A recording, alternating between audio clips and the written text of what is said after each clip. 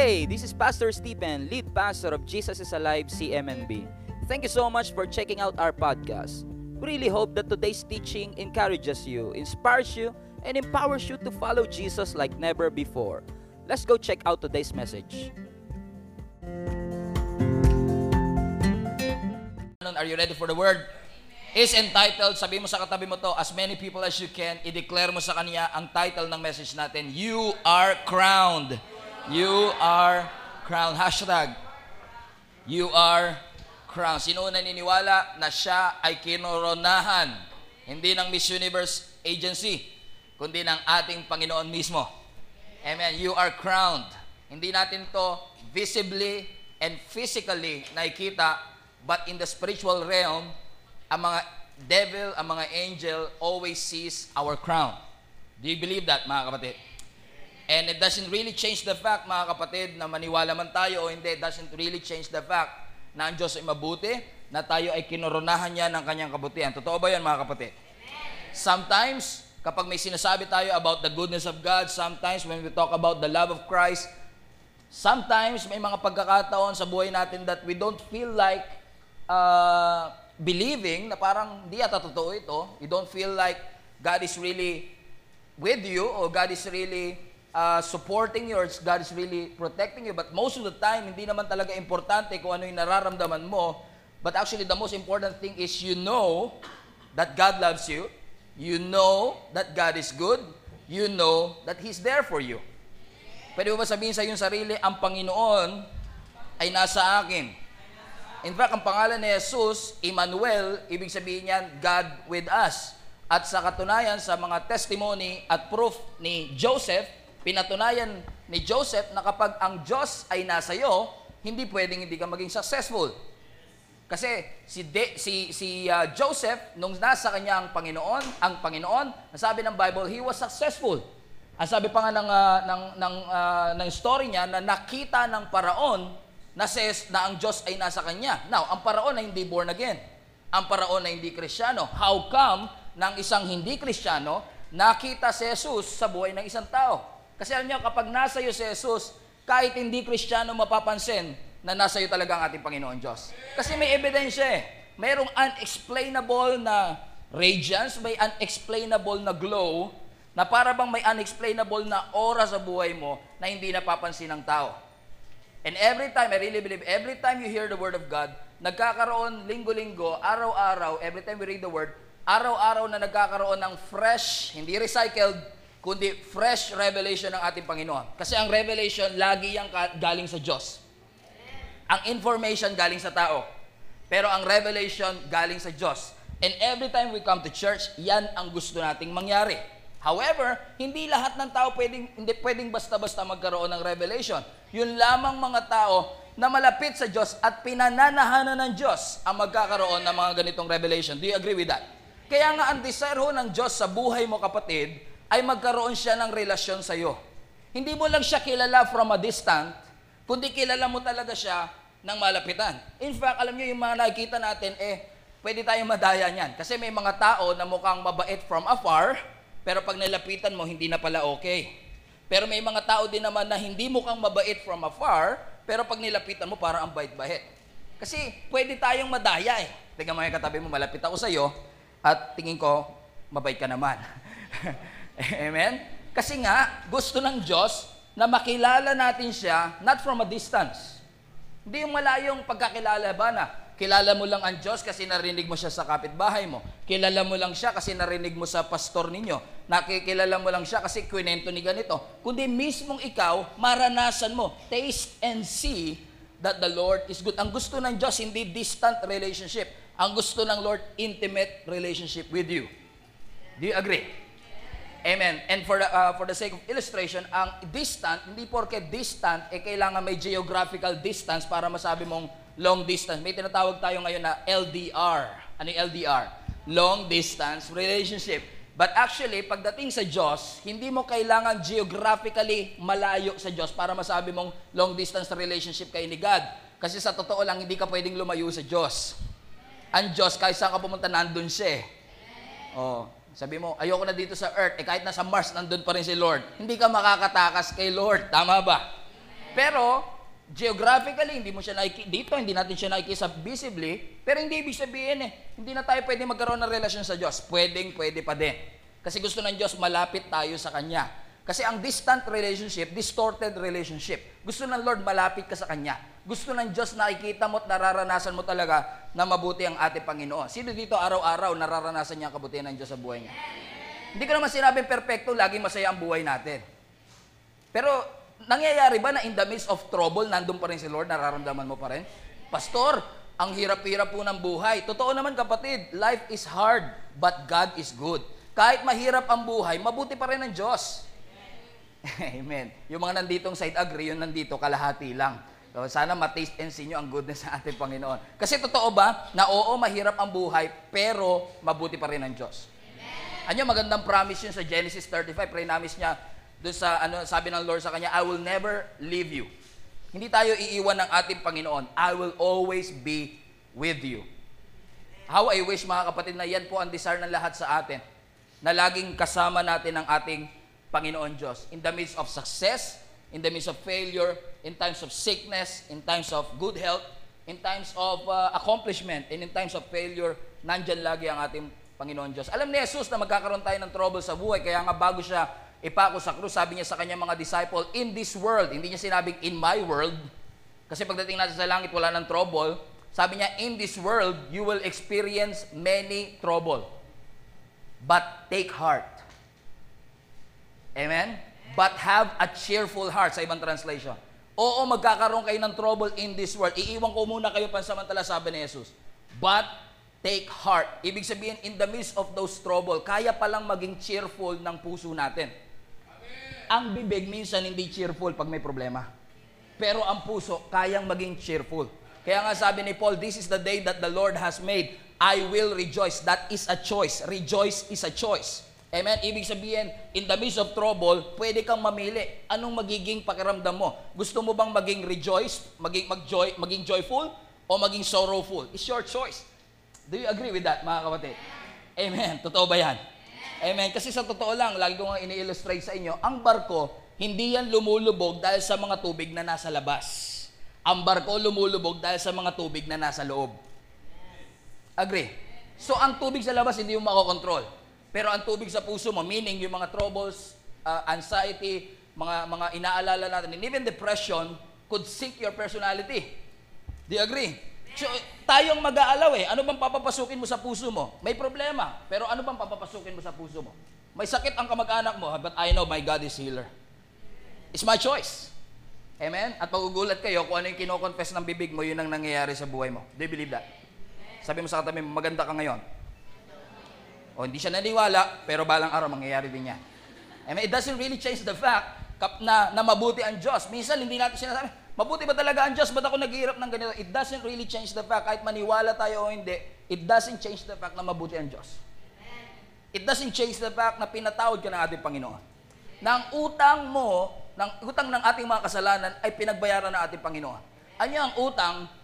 Pag binayaran ng ibang tao, at sinabi sa'yo, binayaran ko na utang mo, maniwala ka man o hindi, ang utang, bayad na. It doesn't change the fact na bayad na yon. Kahit magbayad ka pa uli, talagang sabi ko sa inyo, kung kunwari naguhulugan kayo ng monthly, 12 months to pay, ang suggestion ko sa 13th month, wag na kayo maghulog. Magandang suggestion ba yun? Halimbawa, 12 months to pay, nabayaran mo na yung pang 12 months. Yung susunod na buwan, wag ka na magbayad, suggestion ko po. Magandang suggestion ba yun? Tingin niyo, siyempre. Kasi tapos na Ba't mo pa kailangan bayaran yung tapos ng bayaran? Dako ko yung sinasabi. Pag sinabi ni Jesus na it is finished, hindi sinabing you are finished, ang sabi niya, it is finished, ibig sabihin, tinapos na ng Diyos, binayaran na ng Diyos, hindi mo na kailangan pagbayaran uli. Kaya nga nagtataka ako sa ibang nagpapapako pa rin sa krus ngayon, na para bang dahil kaya sila nagpapapako, kasi para mabawasan daw ang kanilang mga kasalanan, gusto lang nila bawas, ayaw nila ng complete forgiveness. Ang Diyos hindi bawas ang binibigay sa atin Hindi bawas kasalanan ang ino-offer sa atin. Complete erasure of our sins. Amen. At konti pa rin naniniwala. Sige, magdudwell out. Tatagal tayo dito. Sabi mo sa katabi mo, bayad na. Amen. You are crowned. Hebrews chapter 2 verse 6. But one testified in a certain place, saying, What is man? Who am I? Sabi ng ibang translation. Actually, ang Hebrews ay ang writer ng Hebrews na hindi pinangalanan sa Bible kung sino ay kino-quote yung Psalms 8. Ang mga phrase na ito na kino-quote niya is in Psalms 8 na sinasabi niya, "What is man that you are mindful of him? Or the son of man that you take care of him?" Sa ibang translation pa nga sabi doon, "Sino ba ako, Panginoon, para ako'y isipin mo pa? Sino ba ako, Panginoon, para ako'y pagmalasakitan mo pa?" Actually, may ano yan may punto siya para sabihin na sino nga naman ba tayo na tao para alalahanin pa ng Diyos. Kasi ang sabi ng Matthew, even ang mga buhok natin ay bilang ng Diyos. Kahit nga asawa natin, hindi natin bilang ang buhok niya. Pero God loves us so much and God takes care of us to the point na even yung buhok natin bilang ng Diyos. Yung iba nga lang madali nang bilangin. Pero still, yung hindi mo mababago yung katotohanan na bilang ng Diyos ang iyong buhok. To the point. Ibig sabihin, parang gusto sabihin sa iyo ng Lord na even the details of you, nagkikare ako. Now, ang hindi ko maintindihan dito, na parang hindi rin niya maintindihan, na parang hindi rin maintindihan nung kino-quote niya, hindi na sila nagkaintindihan, hindi na kami nagkaintindihan, is that, paano nangyari na ang isang Diyos na nag-create ng universe, ng planet, ng Milky Way, ay magiging concerned sa isang tao na katulad natin? Paano nangyari na ang Diyos na nag-create ng lahat ng ito, yung mountains na ina-admire natin, yung clouds, yung rain, and even all this natural beauty na nakikita natin, create ng Diyos, and yet He cares for us.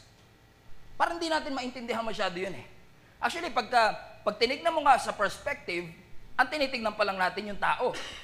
Pero kung iisipin mo mabuti, nanonood kayo ng National Geographic, no? Actually, may napanood ako isang documentary before na hindi naniniwala ang tao na ang mundo ay bilog.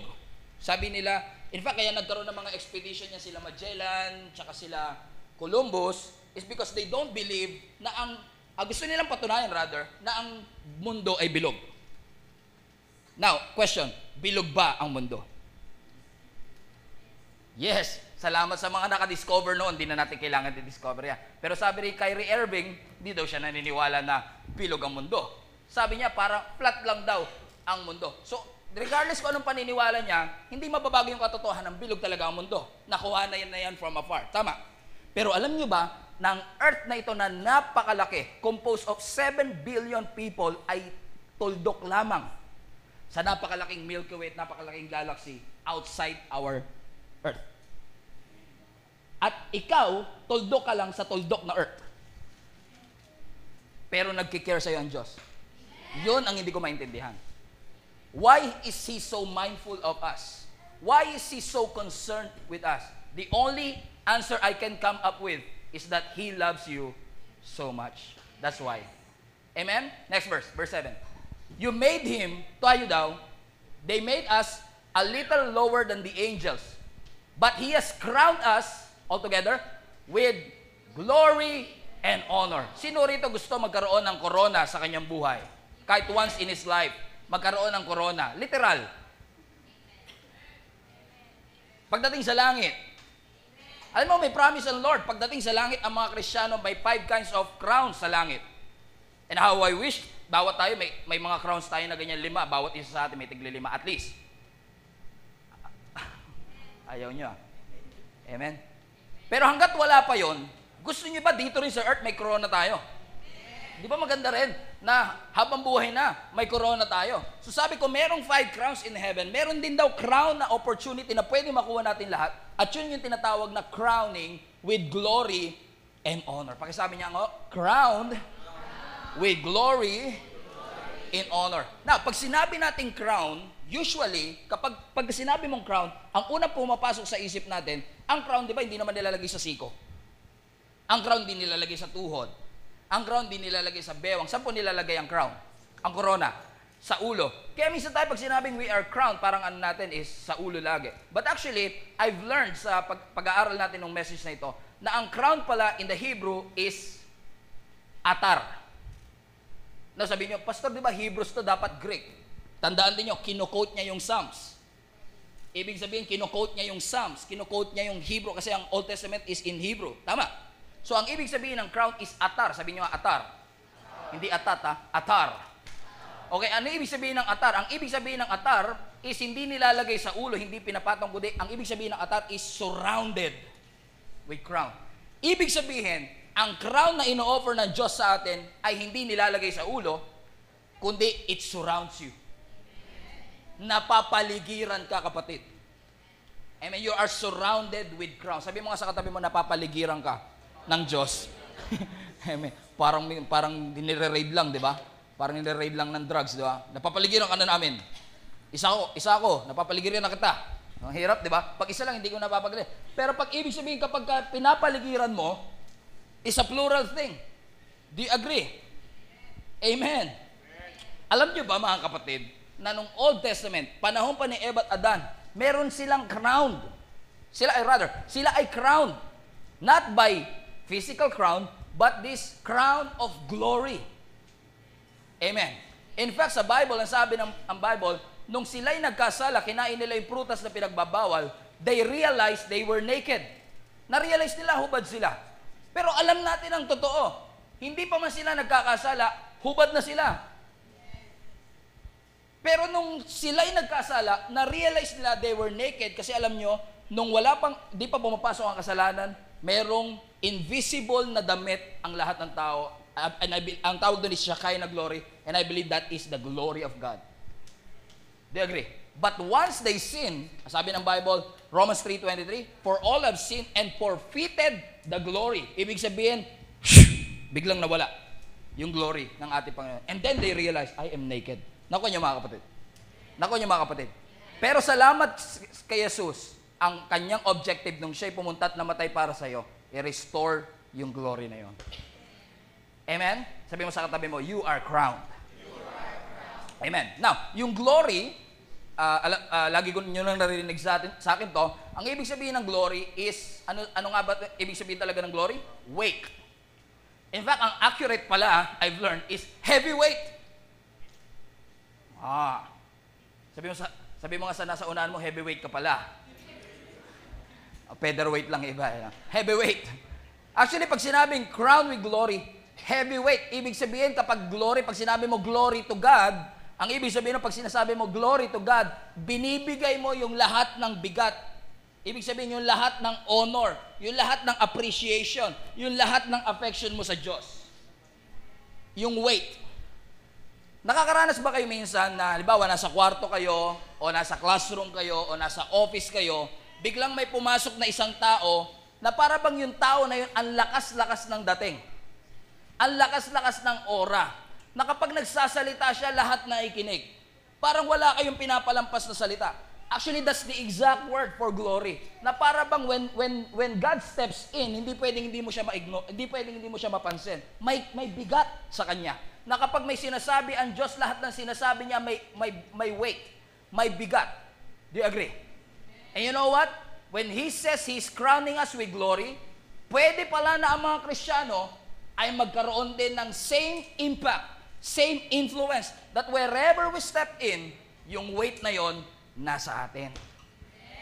Amen? Yung iba nga, sa totoo lang, nagtattoo na, nagpataas-taas na ng buhok, nagmahabang slit na, lahat na para lang mapansin, pero hindi mo mapansin-pansin. Parang walang weight. Sobrang gaan.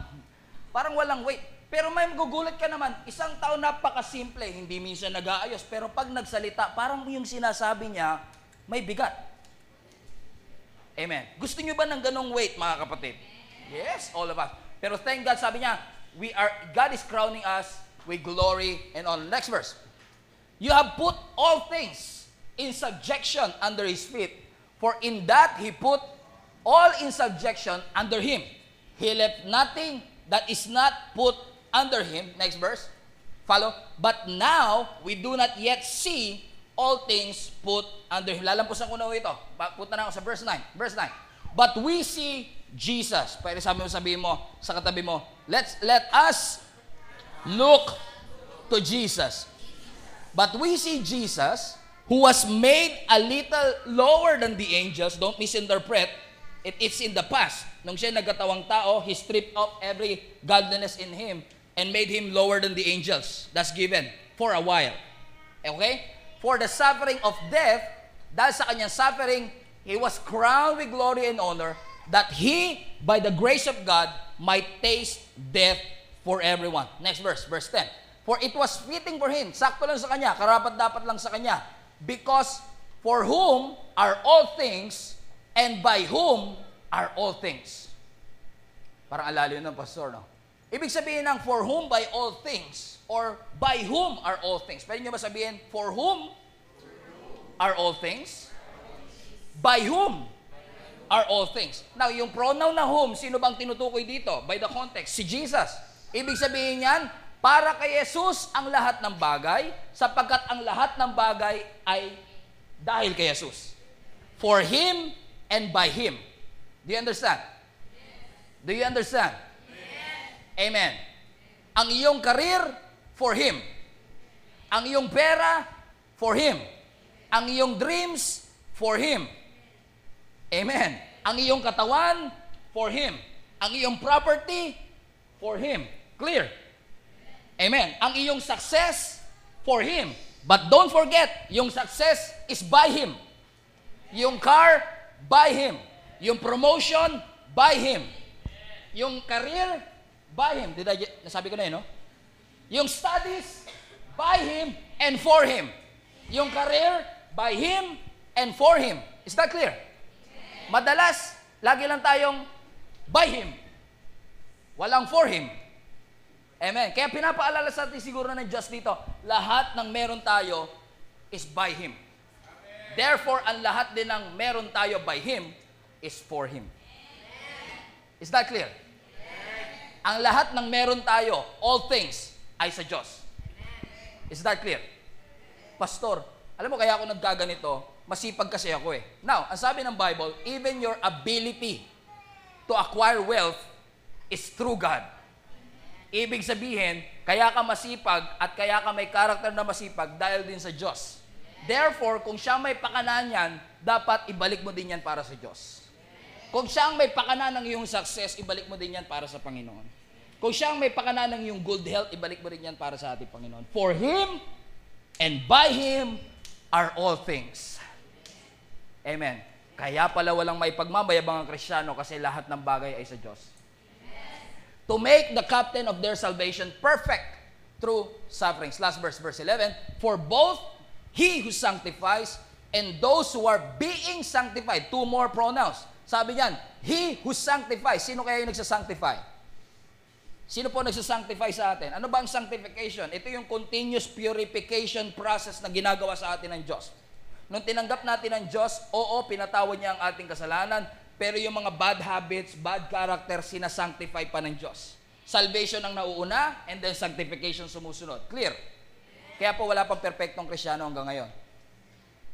Amen. Dumadaan tayo sa 11-stage purification process, parang mineral water lang. Unti-unting nililinis ng ating Panginoon. Clear? Sino naglilinis? Sino naglilinis sa iyo, kapatid? Safeguard po. Sino naglilinis sa iyo, kapatid? Ayaw niyo sumagot, ha? Sino naglilinis sa inyo? Ang ating Panginoong Diyos. Amen. Kaya sabi niya, He who sanctifies, and those, kami naman, who are being sanctified. Ibig sabihin, siya ang nagsasanctify, ikaw ang sanctified. Siya nagpo-protect, ikaw ang protected. Siya nagpapagaling, ikaw ang healed. Clear? Kaya nga pag pumupunta kayo sa church, like yung sinasabi sa inyo, hangad natin ang blessing, makamtan ninyo. Okay na yan. In fact, bonus lang yan. Kasi ang gusto natin mangyari, hindi lang blessing ang makuha mo pagpunta mo ng church. Ma-encounter mo yung blesser. Hindi lang healing, makilala mo ang healer. Hindi lang salvation, makilala mo ang tagapagligtas. Kasi importante, kilala mo kung sino ka at kilala mo yung Diyos mo. The one who sanctifies and the one who is being sanctified. Thankful ba tayo na sinanctify tayo ng Panginoon? Thankful ba tayo na protect tayo ng Panginoon? Yes. He's the one who prospers us and we are the one who is prosperous. Kailangan natin ma-realize yan, mga kapatid. He's the one who sanctifies and we are the one who is being sanctified. Hallelujah.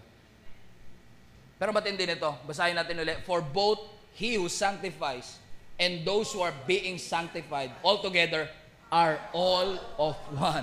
Ibig sabihin, siya na nag-sanctify at ikaw na sinantified ay iisa. Kaya nga we are in Christ. Siya na nagpo-protect at ikaw na prinotektahan are one. You are in Christ. When you are in Christ, you do a lot of impossible things. You can't be holy, but in Christ, you can be holy. Sa literal na illustration, hindi mo kayang lumipad pagka nasa airplane ka, in the airplane, you can fly. You cannot run so fast katulad ng airplane, ganun kabilis, like 400 ano ba airplane? 700 to 1,000 kilometers per hour on average. Sino may kayang tumakbo ng ganun kabilis? 700 to 1,000 kilometers per hour. Wala, no? Even the fastest man alive cannot run that fast. But when we are in the airplane, we can run that fast. Clear? Kaya lahat ng ito, kapatid, by God's grace, kasi hindi natin kaya to by our own. We need to be in Christ. Because the sanctifier and the one sanctified are one. Iisa kayo ni Kristo. For which reason is not ashamed to call them brethren. Sabi mo sa katabi mo, you are crowned. One more time. Ikaw ay kinoronahan ng ating Panginoon. What a blessing. I mean, what a blessing na tayo ay koronahan ng ating Panginoon. Uulitin ko po, what a blessing na tayo ay koronahan ng ating Panginoon. What a blessing na tayo ay koronahan ng ating. In fact, sa Deuteronomy chapter 28, if you study that word, sabi ng Bible, blessing, yung Deuteronomy 28 is a chapter of blessings and curses. Pero pagdating sa part ng blessing, ang sabi ng Deuteronomy 28, the blessings will overtake you. Blessings will overtake you. Blessings, plural. Blessings will overtake you. Ibig sabihin, ang blessings is ahead of you. Alam mo, kung sabayan ka ng blessing, okay na. Pero kung i-overtake ka ng blessing, mas okay ba yun? Yeah. Di ba? Kapag sinabi mong surrounded, kasi pag sinabi mong you're crowned by the head, nandito lang yung sa ulo. Pero pag surrounded ka, nasa behind mo, nasa side mo, nasa left and right, and the blessings will overtake you. Yes. Psalms 23 verse 6, blessings and mercy shall follow. Nasaan yung follow naman? Follow you. Nasaan naman yun? Nasa likod. So blessings and mercy are following you, and blessings will overtake you. Kahit saan ka pumunta, blessings are everywhere. Kasi you are crowned. Blessings. Wag na, minsan ini-spiritualize natin. Siguro yun yung salvation, yung kaligtasan pinagkaloob na ating Panginoon. Blessings. Yes, actually, kung tama ang alala ko, may mga previous verses pa na may sinabi doon na blessing. One lang, blessing. And yung blessing na yun yung salvation natin na nag-ugat sa maraming blessings. Ulitin ko, yung one blessing na kaligtasan natin ay nag-ugat sa maraming blessings. Shh. Grabe, pinagpala kayo na ating Panginoon. Amen. Because we are crowned. Ang mga Kristiyano, tinawag din tayo sa Bible na kings. Ang kings may crown. Ang hari may crown. Pero tayo, ang kings tayo, not appointed by men. We are kings appointed by God. Sino gusto nyo? Anong klaseng pagkahari ang gusto nyo, mga kapatid? Appointed by men o appointed by God? Ako gusto ko appointed by God. Ibig sabihin kasi, kapag appointed by men, kitang-kita mo kagad on the outside na siya'y hari. Pero kapag ikaw ay hari, appointed by God, minsan hindi mo mapapansin on the outside, kasi ang Christianity is not outside in, but inside out. Do you understand? Minsan pagiging Kristiyano, inuuna mo yung panlabas, but actually yung puso mo hindi pa ayos. Pero ang gusto ng Diyos kasi mangyari, puso muna ang mauna, kasi kapag puso ang naayos, ang lahat sumasabay. Behavior, character, sumasabay lahat eh. Inside out, palabas ang pagiging Kristiyano. Amen. Eh, buhay pa kayo? Parang hindi na yata kayo buhay. O sige, paki-clarify nga po. Now, ang question, kung gusto natin itong glory and honor, sino gusto ng glory and honor na to? Ang question, paano ba natin makukuha o paano ba natin makakamtan itong glory and honor? I remember I think Matthew, ito yung tagpo kung saan si Jesus ay nag-transfigured, nagpanibagong anyo. Metamorpho, galing sa metamorphosis. Nagbagong anyo siya na, ang sabi ng Bible, nagliwanag ang ating Panginoong Yesus at nag-appear si Elijah and si Moses representing the prophet and the servant.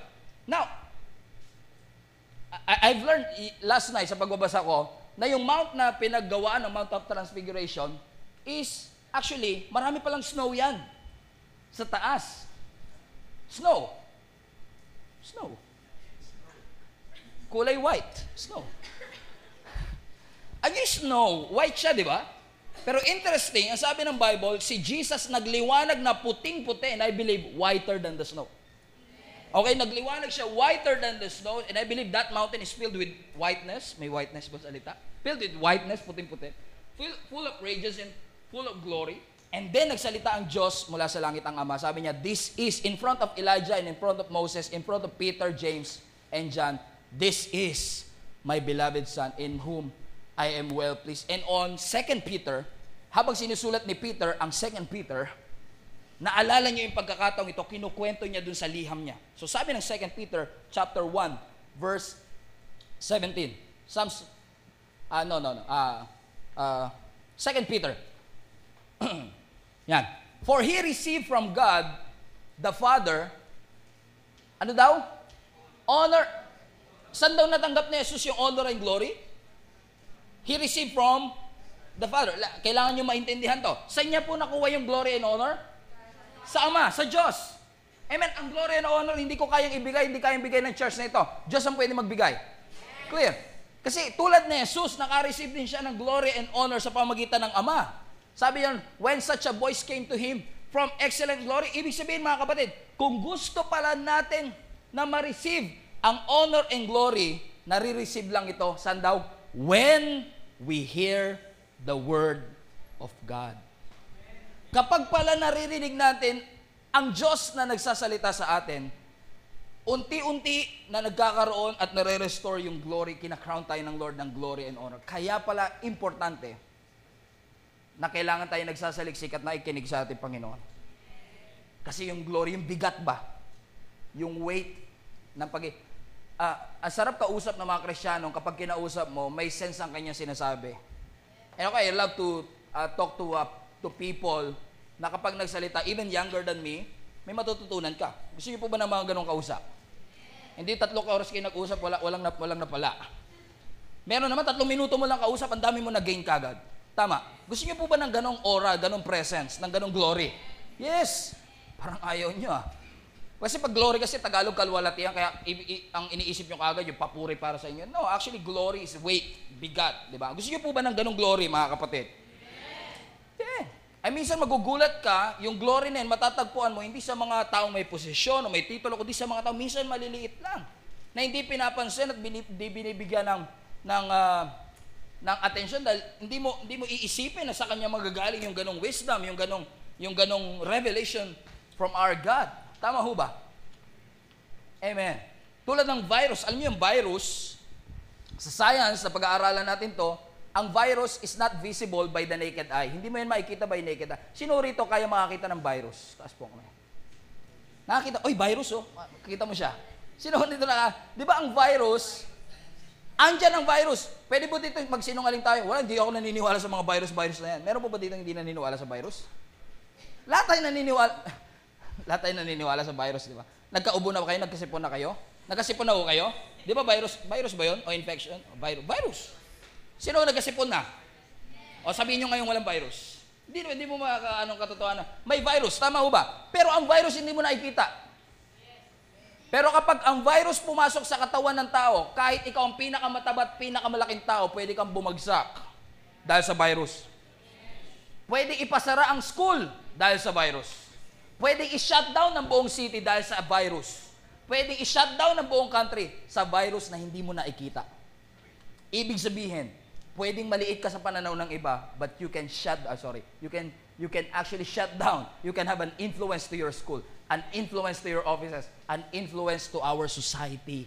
Kasi may weight, may glory ng ating Panginoon. How I wish lahat ng taga-GIA CMNV ay may glory na yan mula sa ating Panginoon. Amen. Oo, na-forfeit yan nung nagkasala ang ating unang magulang, but God through Jesus restores that glory and honor sa bawat isa atin. Actually, we quote that verse in Psalm 65:11 last week. Yan ang theme verse natin for the year. Sabi sa Psalm 65:11, you crown the year, Psalm 65:11, you crown the year with goodness Ibang translation yan, with bountiful harvest. Amen. Sino dito gusto ng harvest this year? Harvest of good works, harvest of soul, harvest of success. Lahat tayo gusto. Pero mas gusto niyo ba yung bountiful harvest? Ibig sabihin, hindi infected ng peste. Buong-buo mo nakuha ang blessing. Sino gusto? Yeah. Actually, ang Hebrew word for bountiful harvest there is goodness. You crown the year not by our goodness, but with your goodness. In Hebrew, tov, T-O-V. Kinukuha natin dyan yung muscle tov. Ibig sabihin nun, good. Pag bumabati sila ng good morning, good evening, laging may tov sa kanilang salita kasi tov means good. Clear? So sabi ng Lord sa atin, He will crown this year with His tov, goodness, and your paths, ang ating mga daraanan, is drips with abundance. Abundance. Sabihin nyo nga, sa katabi mo, I declare abundance in your life. Parang hindi naman niniwala, pero sige, confess na rin natin. I declare tov, and ang abundance, deshen. Tov and deshen. I declare good, and I declare what? Abundance in your life. Gusto niyo ba i-claim yan, mga kapatid, sa inyong buhay?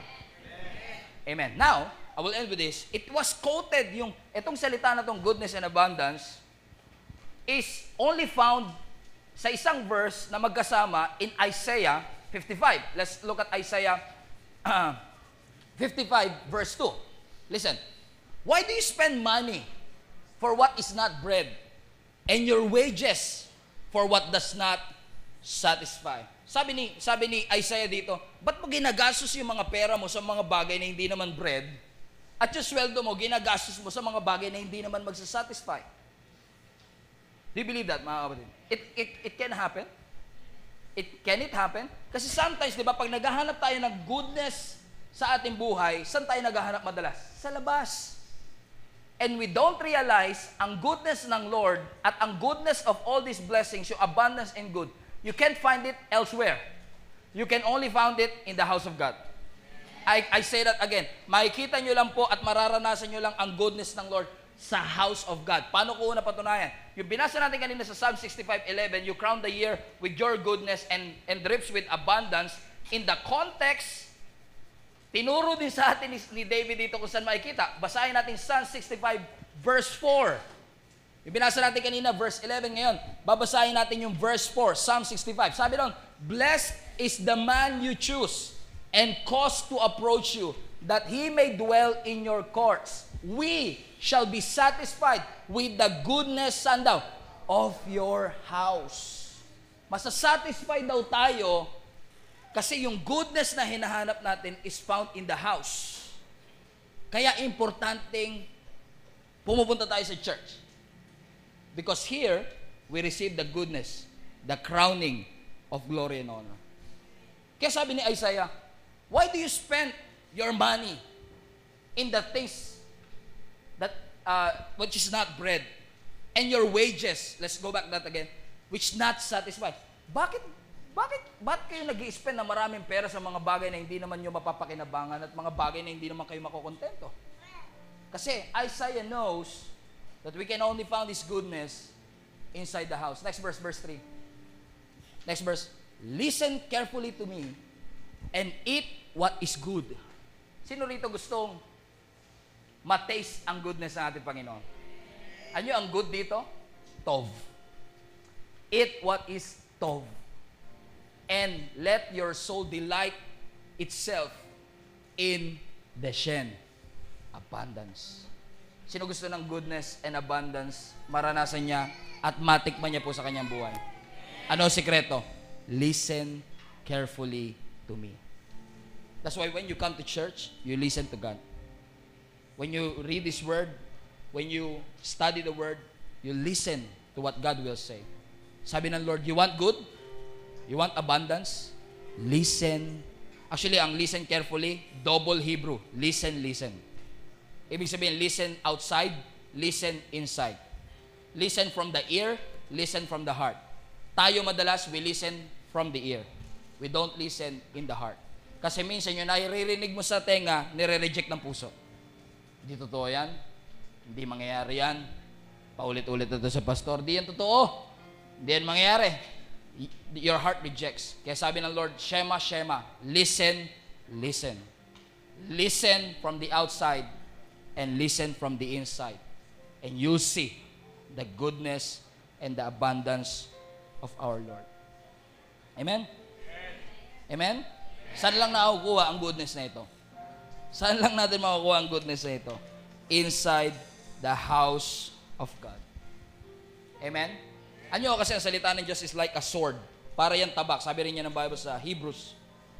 Siya'y parang tabak na magkabilay talim. Ang tabak, it can cut something.